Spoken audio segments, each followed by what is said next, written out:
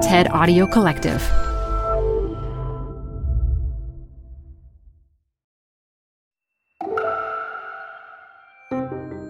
Hi, you're listening to TED Talks Daily. I'm Elise Hu.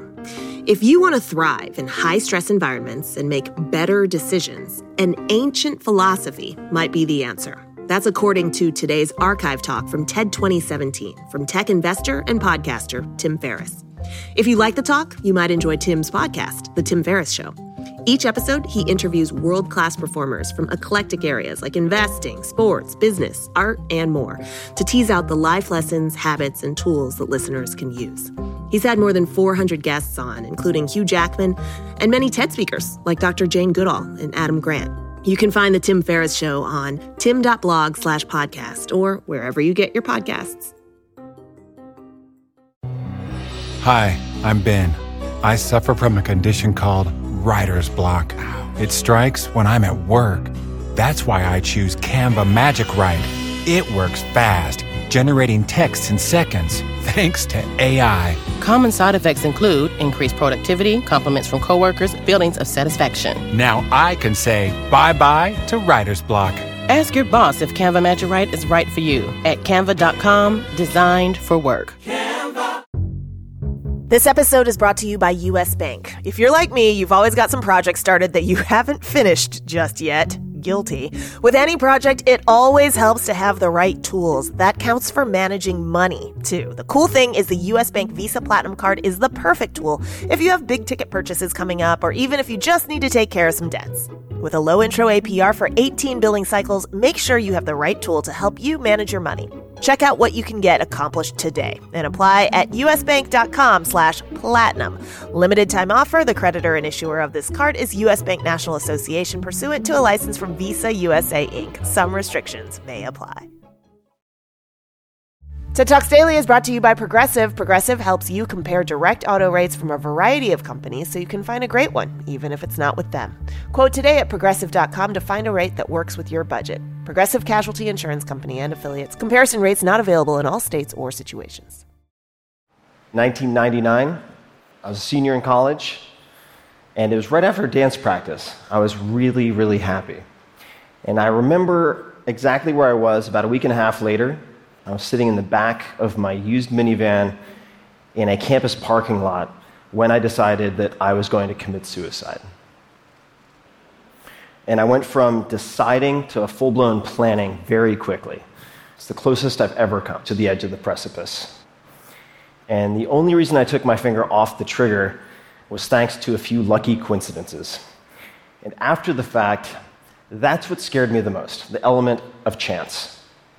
So I became very methodical about testing different ways that I could manage my ups and downs, which has proven to be a good investment. Many normal people might have, say, 6 to 10 major depressive episodes in their lives. I have bipolar depression, runs in my family. I've had 50 plus at this point, and I've learned a lot. I've had a lot of at-bats, many rounds in the ring with darkness, taken good notes. So I thought rather than get up and give any type of recipe for success or highlight reel, I would share my recipe for avoiding self-destruction, and certainly self-paralysis. And the tool I found, which has proven to be the most reliable safety net for emotional freefall, is actually the same tool that has helped me to make my best business decisions, but that is secondary. And it is Stoicism. That sounds boring. You might think of Spock, or might conjure an image like this. A cow standing in the rain. It's not sad. It's not particularly happy. It's just an impassive creature taking whatever life sends its way.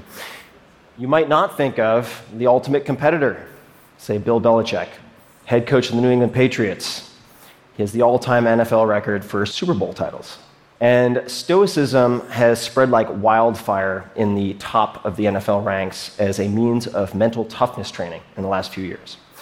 You might not think of the founding fathers, Thomas Jefferson, John Adams, George Washington, to name but 3 students of Stoicism. George Washington actually had a play about a Stoic. This was Cato, a Tragedy, performed for his troops at Valley Forge to keep them motivated. So why would people of action focus so much on an ancient philosophy? This seems very academic. And I would encourage you to think about Stoicism a little bit differently, as an operating system for thriving in high-stress environments, for making better decisions. And it all started on a porch. So around 300 BC, in Athens, someone named Zeno of Citium taught many lectures walking around a painted porch, a stoa, that later became Stoicism. And in the Greco-Roman worlds, people used Stoicism as a comprehensive system for doing many, many things. But for our purposes, chief among them was training yourself to separate what you can control from what you cannot control, and then doing exercises to focus exclusively on the former. This decreases emotional reactivity, which can be a superpower. Conversely, let's say you're a quarterback, you miss a pass, you get furious with yourself, that could cost you a game. If you're a CEO and you fly off the handle at a very valued employee because of a minor infraction, that could cost you the employee. If you're a college student who, say, is in a downward spiral and you feel helpless and hopeless, unabated, that could cost you your life. So the stakes are very, very high. And there are many tools in the toolkit to get you there. I'm going to focus on one that completely changed my life in 2004. And it found me then because of two things. A very close friend, young guy my age, died of pancreatic cancer unexpectedly. And then my girlfriend, who I thought I was going to marry, walked out. She'd had enough, and she didn't give me a Dear John letter, but she did give me a Dear John plaque. I'm not making this up, I've kept it. Business hours are over at 5 o'clock. She gave this to me to put on my desk for personal health because at the time I was working on my first real business. I had no idea what I was doing. I was working 14-plus hour days, 7 days a week. I was using stimulants to get going. I was using depressants to wind down and go to sleep. It was a disaster. I felt completely trapped, and I bought a book on simplicity to try to find answers. And I did find a quote that made a big difference in my life, which was, "We suffer more often in imagination than in reality," by Seneca the Younger, who's a famous Stoic writer. That took me to his letters, which took me to the exercise, premeditatio malorum, which means the premeditation of evils. And in simple terms, this is visualizing the worst-case scenarios in detail that you fear, preventing you from taking action so that you can take action, to overcome that paralysis. My problem was, monkey mind, super loud, very incessant, just thinking my way through problems doesn't work. I needed to capture my thoughts on paper, so I created a written exercise that I called fear setting, like goal setting for myself. And it consists of 3 pages. Super simple. The first page, what if I ... question mark. This is whatever you fear, whatever is causing you anxiety, whatever you're putting off. Could be asking someone out, ending a relationship, asking for a promotion, quitting a job, starting a company, could be anything. For me, it was taking my first vacation in 4 years and stepping away from my business for a month to go to London, where I could stay in a friend's room for free, to either remove myself as a bottleneck in the business or shut it down. In the first column, define, you're writing down all of the worst things you can imagine happening if you take that step. And you want 10 to 20. I'm not going to go through all of them, but I'll give you 2 examples. So one was, I'll go to London, it'll be rainy, I'll get depressed, the whole thing will be a huge waste of time. Number 2, I'll miss a letter from the IRS, and I'll get audited, or raided, or shut down, or some such. And then you go to the prevent column. In that column, you write down the answer to, what could I do to prevent each of these bullets from happening, or at the very least, decrease the likelihood, even a little bit. So if we're getting depressed in London, well, I could take a portable blue light with me, use it for 15 minutes in the morning. I knew that helped to stave off depressive episodes. For the IRS bit, I could change the mailing address on file with the IRS, so the paperwork would go to my accountant instead of to my UPS address. Easy peasy. Then we go to repair. So if the worst case scenarios happened, what could you do to repair the damage even a little bit? Or who could you ask for help? So in the first case, London, well, I could fork over some money, fly to Spain, get some sun, undo the damage if I got into a funk.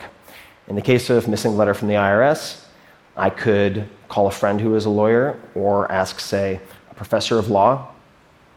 what they would recommend, who I should talk to, how had people handled this in the past. So one question to keep in mind as you're doing this first page is, has anyone else in the history of time, less intelligent or less driven, figured this out? Chances are the answer is yes. The second page is simple. What might be the benefits of an attempt or a partial success? So you can see we're playing up the fears and really taking a conservative look at the upside. So if you attempted whatever you're considering, might you build confidence, develop skills, emotionally, financially, otherwise? What might be the benefits of, say, a base hit? Spend 10 to 15 minutes on this. Page 3. This might be the most important, so don't skip it. The cost of inaction. Humans are very good at considering what might go wrong if we try something new, say, ask for a raise. What we don't often consider is the atrocious cost of the status quo, not changing anything. So you should ask yourself, if I avoid this action or decision, and actions and decisions like it, what might my life look like in, say, 6 months, 12 months, 3 years? Any further out, it starts to seem intangible. And really get detailed. Again, emotionally, financially, physically, whatever. And when I did this, it painted a terrifying picture. I was self-medicating. My business was going to implode at any moment, at all times, if I didn't step away. My relationships were fraying or failing. And I realized that inaction was no longer an option for me. Those are the 3 pages. That's it. That's fear setting. And after this, I realized that on a scale of 1 to 10, 1 being minimal impact, 10 being maximal impact, if I took the trip, I was risking a 1 to 3 of temporary and reversible pain for an 8 to 10 of positive, life-changing impact. It could be semi-permanent. So I took the trip. None of the disasters came to pass. There were some hiccups, sure. I was able to extricate myself from the business. I ended up extending that trip for a 1.5 years around the world, and that became the basis for my first book that leads me here today. And I can trace all of my biggest wins and all of my biggest disasters averted back to doing fear setting at least once a quarter. It's not a panacea. You'll find that some of your fears are very well-founded, but you shouldn't conclude that without first putting them under a microscope. And it doesn't make all of the hard times, the hard choices easy, but it can make a lot of them easier. So I'd like to close with a profile of one of my favorite modern-day Stoics, Jerzy Gregorek. He is a 4-time world champion in Olympic weightlifting, political refugee, published poet, 62 years old. He can still kick my ass and probably most asses in this room. He's an impressive guy. I spend a lot of time on his stoa, his porch, asking life and training advice. He was part of the Solidarity in Poland, which was a nonviolent movement for social change that was violently suppressed by the government. He lost his career as a firefighter. Then his mentor, a priest, was kidnapped, tortured, killed, and thrown into a river. He was then threatened. He and his wife had to flee Poland, bounce from country to country until they landed in the US with next to nothing, sleeping on floors. He now lives in Woodside, California, in a very nice place. And of the 10,000 plus people I've met in my life, I would put him in the top 10 in terms of success and happiness. And there's a punchline coming, so pay attention. I sent him a text a few weeks ago asking him, had he ever read any Stoic philosophy?